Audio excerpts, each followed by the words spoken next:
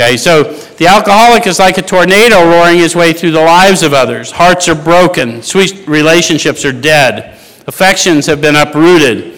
Selfish and inconsiderate habits have kept the home in turmoil.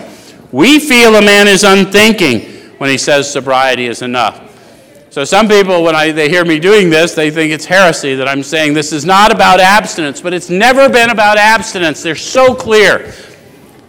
A man is unthinking when he says sobriety is not enough. Look at your inventory. See who you've been. Look who you're growing into. Sobriety can't possibly be enough. It's freedom I need. Yes? Okay. We've got to get free of me. Release me of the bondage of self. Yes?